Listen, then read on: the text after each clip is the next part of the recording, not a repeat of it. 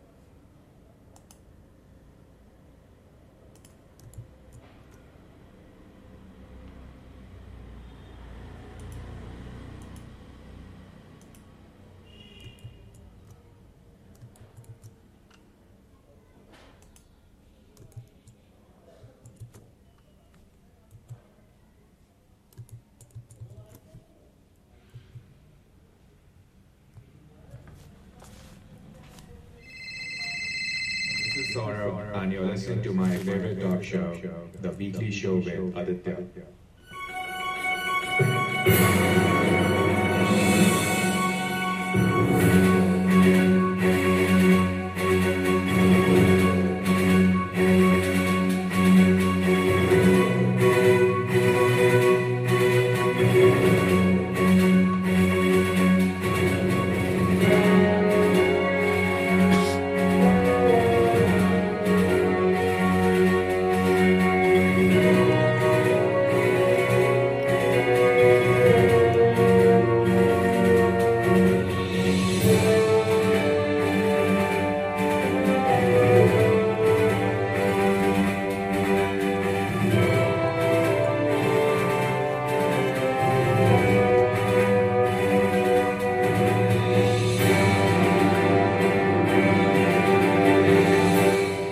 This is episode 442 on the 12th of November 2021 on this beautiful Friday morning. The finalist of the 20 over World Championship is decided. And it's decided on the familiar template of win toss, bowl first, win match. If that's the case, then why do we even have the match? Whichever team wins the toss, we're going to presume that they will bowl first and then restrict the opposition to somewhere between 160 and 170 and then struggle for the first 15 overs, needing over 12 runs per over in the last 5 overs and somehow from somewhere get 20 runs or 1 over and seal the deal. If that's how it's going to be and that's how the two semi-finals were, then why do we even need to have a match? Let's give the trophy to the finalists or to the team winning the toss, whoever wins the toss between Australia and New Zealand on Sunday evening, and just say, okay, you won the toss, you will obviously bowl first, and then why do we need to have the match? Let's just give you the trophy. And that's how it should be. But the two semi-finals were as it was expected to be. It's often said that lightning doesn't strike twice. But the Australia-Pakistan semi-final was a repeat of the same game which happened 11 years ago, then it was a relatively unknown Michael Hussey. He was known among his team members and his country, but he wasn't known outside the Australian setup. Yes, he had been playing for 5 years, but when he hit 24 runs against the spinner in that match, when Australia were chasing over 190 runs, he became a household name beyond the Australian shores. And that's how you become popular. You are a known player. Till 2010, Michael Hussey was not drafted into the Indian 20 over domestic competition. It was only around 2010 when he was given an opportunity.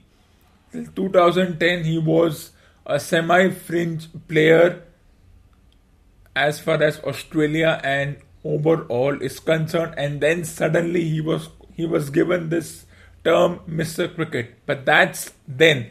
11 years later, history repeats itself.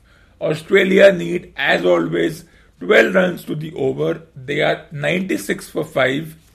Steve Smith gone. Mitchell Marsh gone. David Warner gone. Aaron Finch gone. And Glenn Maxwell gone. 5 for 96, 80 runs needed of the last 8 overs, and you think the game is in the opposition's hand.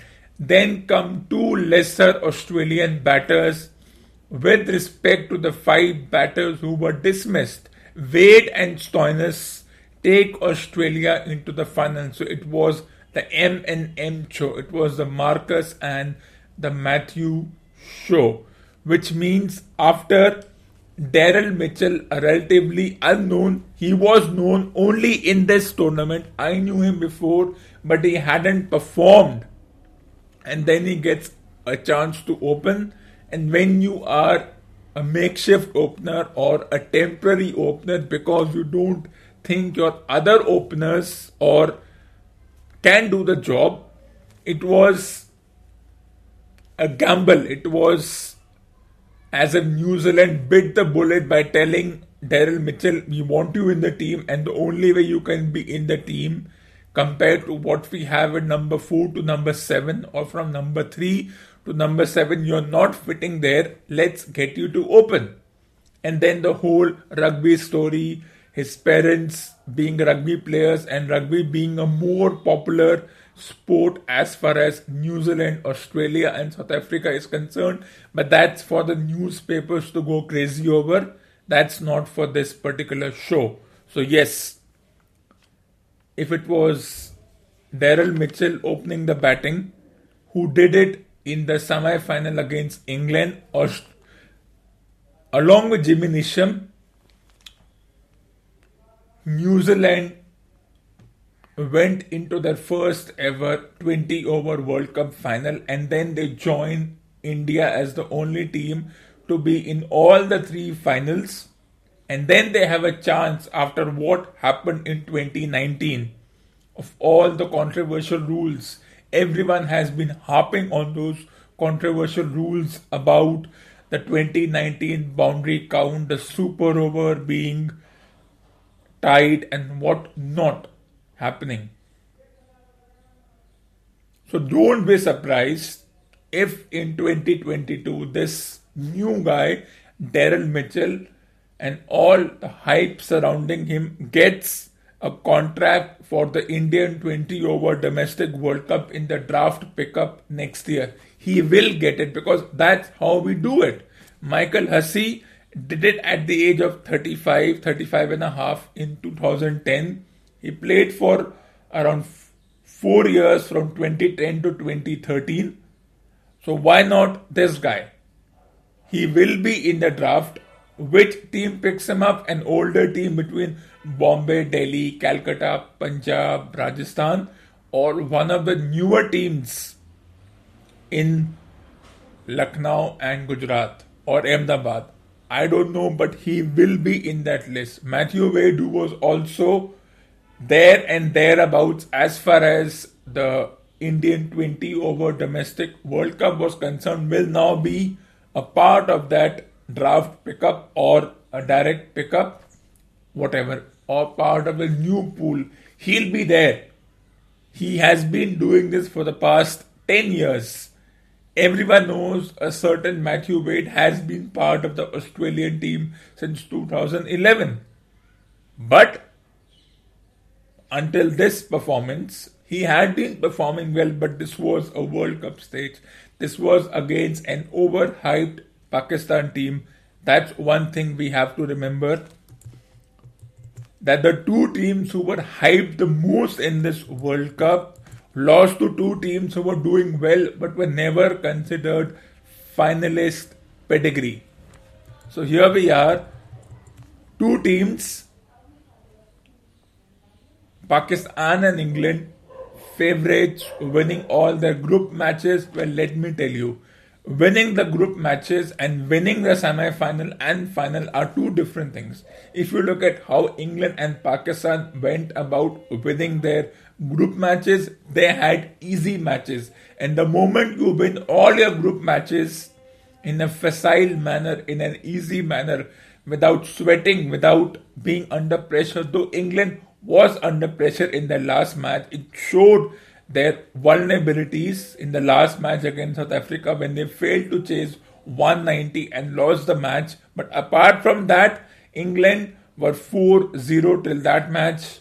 Our neighbouring country, Pakistan, were 5-0, and everyone said, favourites, great wins. Who did the win come up against? They had a bit of luck against New Zealand, India and Afghanistan, and then Scotland and Namibia. With due respect to Scotland and Namibia, are never going to be much of opposition in terms of how the two teams or how the two countries play the sport. So yes, the moment you go into a group game where you haven't sweated, your batting, bowling, fielding hasn't struggled or hasn't been put under pressure, and that's how this sport is. And the moment the semi-final came, all the players who performed till then did not even contribute once. In that context, let's talk about how cricket is supposed to be a gentle person's game. In the context of David Warner's double bounce six, everyone said in the post-match show how that was a wrong decision by David Warner to even try that shot. Well, let me tell you, the umpire also added to it by giving it a no ball and a six. The umpire could have easily said, no, it's not right. It's unfair to the bowler. I will give it a dead ball or it will be an illegal ball, which means it won't be counted. But the umpire, the batter took advantage of the loophole because that's what you're supposed to do in a sport. You're supposed to take advantage of these rules. The question is, why was such a rule in the first place? Before you go after the batter, why did we have such a rule in the first place? Because once you have a rule, what is the rule making or the technical committee doing? They talk about spirit of the game. Well, when 90% of the rules are in favor of the batters, wides, no balls, full tosses, going in favor of the batters, which happened yesterday, so many full tosses, should have not been no balls, then you cannot talk about spirit of the game or it being a gentle person's game. The batter did nothing wrong. He took advantage of the loophole. The umpire should have taken a call, should have said, no, that's wrong. The umpire helped the batter and said, sorry, Mr. Bowler, it's a double bounce. The batter takes advantage of it, gets a six, gets 7 runs of 1 ball. The umpire also gives it a no ball and a free hit. It's different that the free hit doesn't go for a 6 or a boundary and just a single. But those 7 runs could have made a lot of difference in the end. So yes, before you blame the batter for doing that, blame the rule-making committee or the technical committee or the bylaws committee or whoever makes the rules. Because only after such incidents happen that we suddenly wake up, which is baffling. I saw so many so-called experts admonish the batter for what the batter did. Well, the batter did what the batter is supposed to do. The umpire should have done something. What is the umpire there for then? Then the umpire is nothing more than a statue. I would rather place robots in place of the umpire and there would be no difference. If umpire is supposed to be human beings, but then it's done, so many things could have happened in that context. So yes, the final is set up and this is how the match went.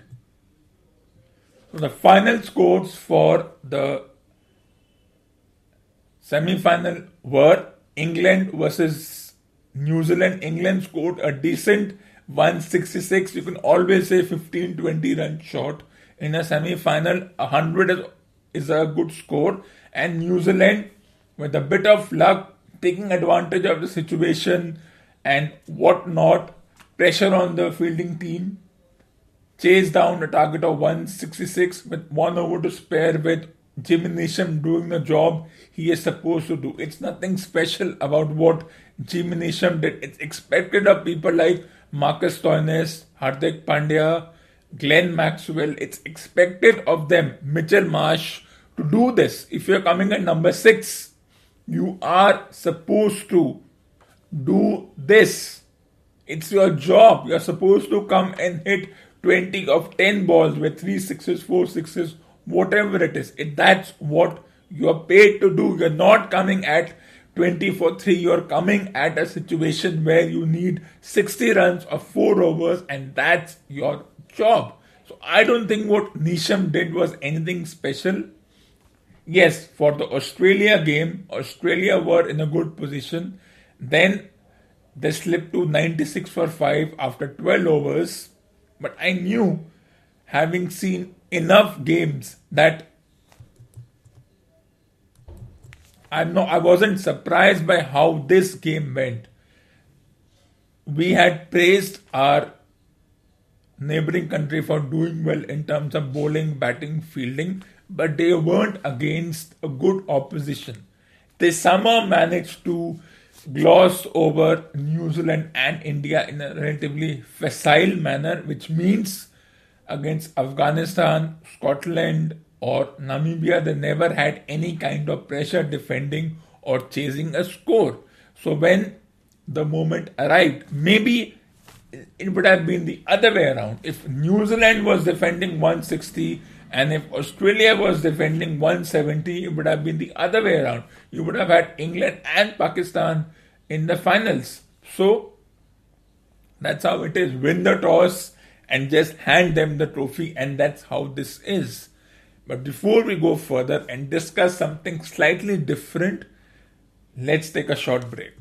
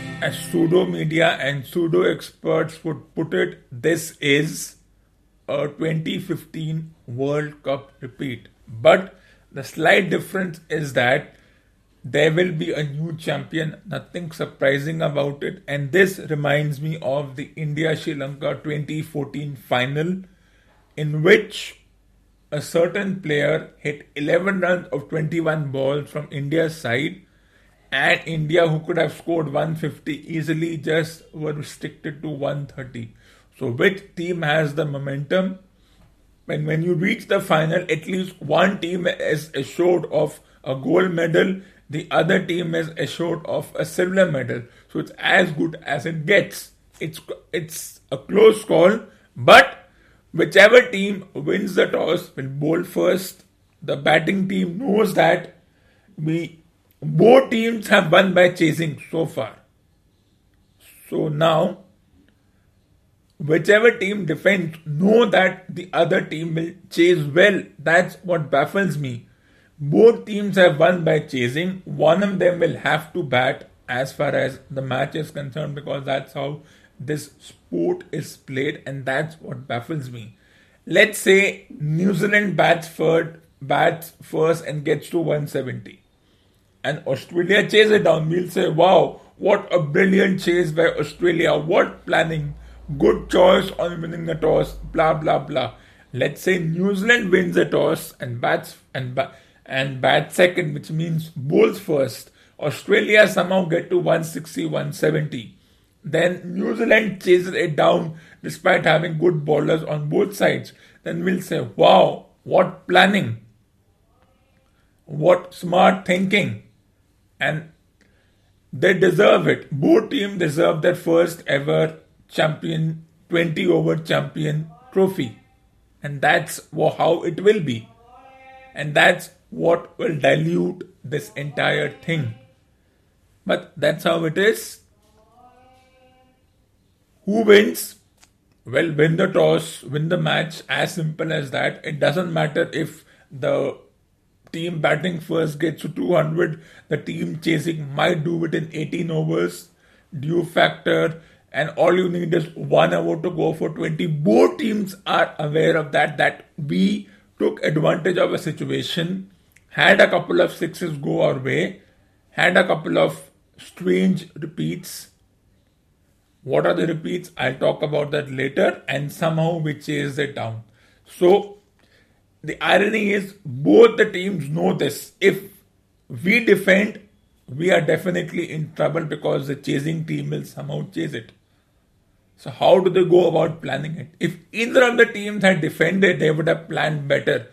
Now both the teams have chased, which means one doesn't know how will they defend. And somehow New Zealand or Australia managed to defend whatever they score, like it happened in the domestic World Cup final in the match between Chennai and Calcutta. We'll say poor chasing.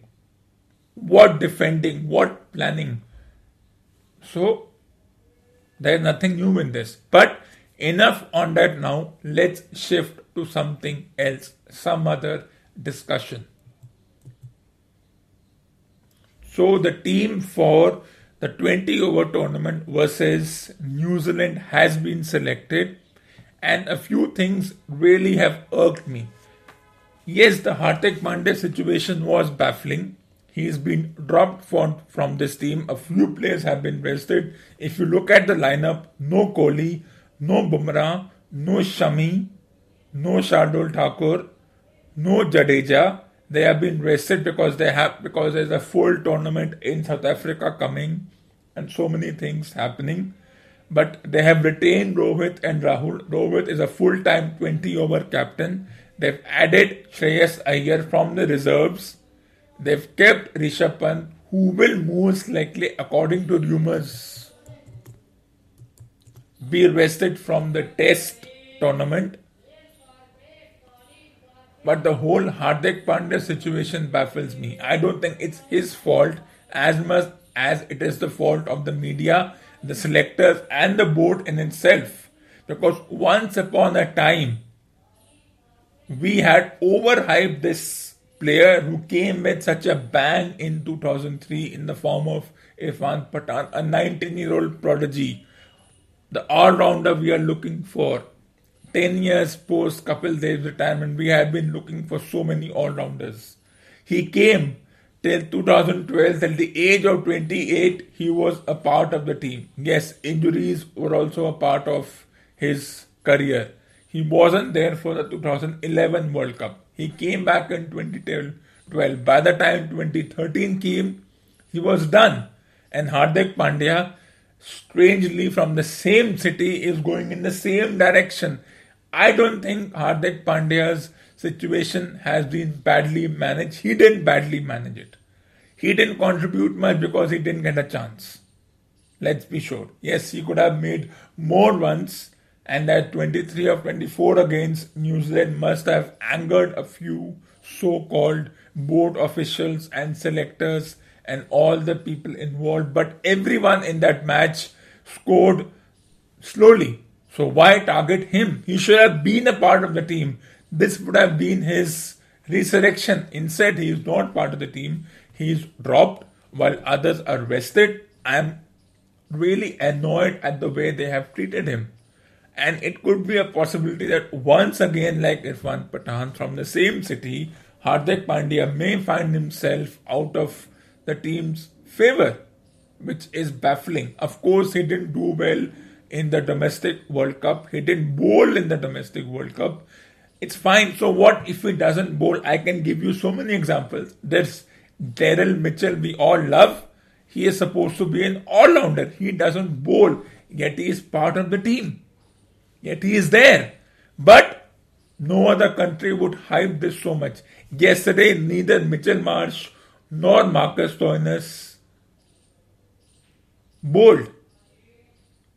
They are supposed to be fast bowling all-rounders. They didn't even bowl 2 overs when the likes of Josh Hazlewood and Mitchell Starc were being smacked to all parts of the ground. They could have been the buffer to kind of somehow manage it, but they didn't bowl. They could have bowled between Maxwell, Marsh and Stoinis, but the captain didn't bowl his true all-rounders, and it was these 2 individuals who took the team. And yet we question Hardik Pandya not bowling. I mean, that's the most ridiculous and idiotic defense I've ever seen, and I'm not in favor of it. But the players selected, still surprised there is no left arm fast bowler. That really annoys me. But the players who are there, they're good enough. And of course, the whole Venkatesh Iyer situation, coming in from the obscurity, only taking up cricket in 2017, 2018, and suddenly being part of the team, and a few former experts questioning his inclusion. We can debate on that. He is that all-rounder we are looking for. Well, I don't know how does that work. But I blame the cricket board for the Hardik Pandya situation, not the bowler himself. Injuries, I've seen worse injuries happen. And yet they are part of the team. Daryl Mitchell doesn't bowl, he is part of the team. Stoinis and Marsh did not bowl, nobody questioned that. Yet Australia got away with 6 bowlers, with Hazlewood and Starc being smacked to all parts of the ground. And that's what really irks me in this whole situation. I don't know how will they handle this, but let's look at the players selected. Rohit as the captain, Rahul as his vice captain, Rituraj Gaikwad getting a chance. So there was a choice between Gaikwad, Prithvi Shaw, Shubman Gill, Yashasvi Jaiswal, Devdutt Padikkal. Once again baffles me. Shreyas Iyer, been there, done that. Suryakumar, Rishabh, Ishan, Iyer, Chahal, Ashwin retains, surprisingly. Then Akshar Patel replaces Jadeja. Avesh Khan, Bhuvneshwar Kumar, Deepak Chahar, Harshad Patel, Mohammad Siraj. Imagine if this was the team for the World Cup. Add Kohli and Bumrah and Shami into this, and Thakur. So 20 players, perfect team, and you would have managed anyways. But don't be surprised if tomorrow, if next year Kohli is not part of the 20 over World Cup team. I'm telling you for sure, Kohli will retire from 20 over World Cup within this year. It's how he will do it. Will he do it in a more casual manner, just doing it on pseudo media, or will he announce in front of the whole world and make it into some kind of a spectacular farewell as it happened in this World Cup? I don't know, but you could see this could be the team, and add 3 or 4 more players to that World Cup next year. A strong team, I don't know. New Zealand has been called a strong team, but they have somehow made it to the Test World Cup final, the ODI World Cup final, and somehow they have made it to the 20 over World Cup final. So they are looking for a grand slam situation if the 20 over World if for me the 50 over World Cup is still a tie, no team won it, so let's not even get too carried away by it. I don't know what will happen in 12 months. Anything is possible in the next 12 months and we can keep debating on it. No Sanju Samson in this team, no Prithvi Shaw if you want that kind of player, which is annoying. How do the selectors select when the selectors themselves have no credibility? So I wouldn't really give them the respect. I would have added 3 or 4 more players since you don't have the World Cup rule of only having 15 or 20. I would have added at least 5 more players to this. Chetan Sakaria, I would have added Priyam Garg, Abhishek Sharma, who were part of the 2020 Under-19 Youth Junior World Cup. I would have added a couple of Arshdeep Singh, Ravi Bishnoi. That would have been a surprise. There is no surprise in this. Yes, Harshar Patel and Avesh Khan are the only surprises. Gaikwad has played for India a couple of matches. So only new players in terms of new players are Venkatesh Iyer, Avesh Khan and Harshar Patel. The rest of them, we all know who they are. They have played over 10-15 matches. They have been part of the team in World Cups and other tournaments. And that's how it is. And therefore, this selection would have been slightly better by adding totally fresh faces. Because right now they are playing this SMAT, this so-called domestic tournament, but nobody cares about the Syed Mushtaq Ali Trophy. Syed Mushtaq Ali Trophy, nobody even knows if it exists. It's only a contractual obligation that the broadcaster has to fulfill. It's happening right now at 8 a.m. in the morning, and I'm sure half the world doesn't even know that tournament exists. And that's how this tournament is. But the players have been selected, players have been rested, dropped, whatever. This is the team in front of you who has to play against New Zealand, who will, after 14, come to India on 15. So they will be slightly tired in terms of travel and bubble and whatnot. And let's see what happens. But for now, let's take a short break.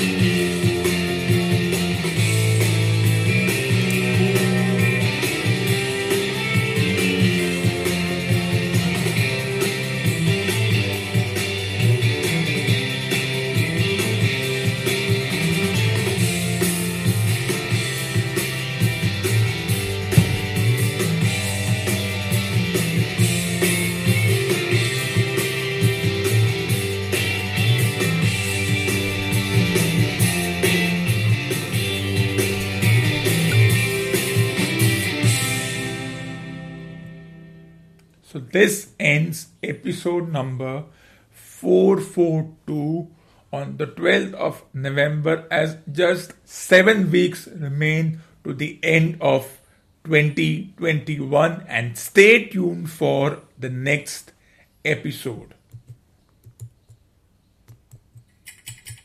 For more awesome content, tune in to the next episode of the Weekly Show.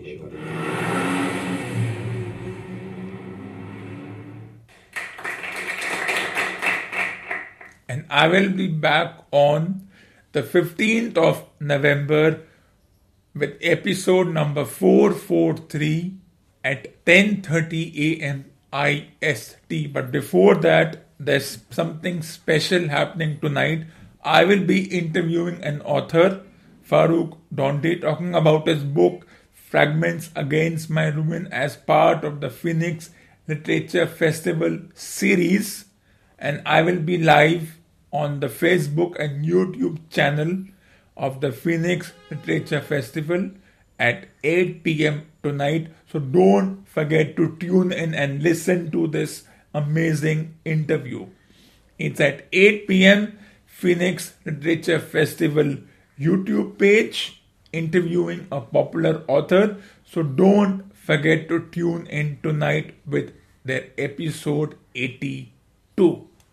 And while you wait for this episode, which is just a few hours from now, add these books to your must-read books section. The complete collected short stories, The Fifth Empire, and Beyond the TV, 33 cinematic productions that transform the silver screen. And while you do this, like and subscribe to this channel right now. I repeat, like and subscribe to this channel right now.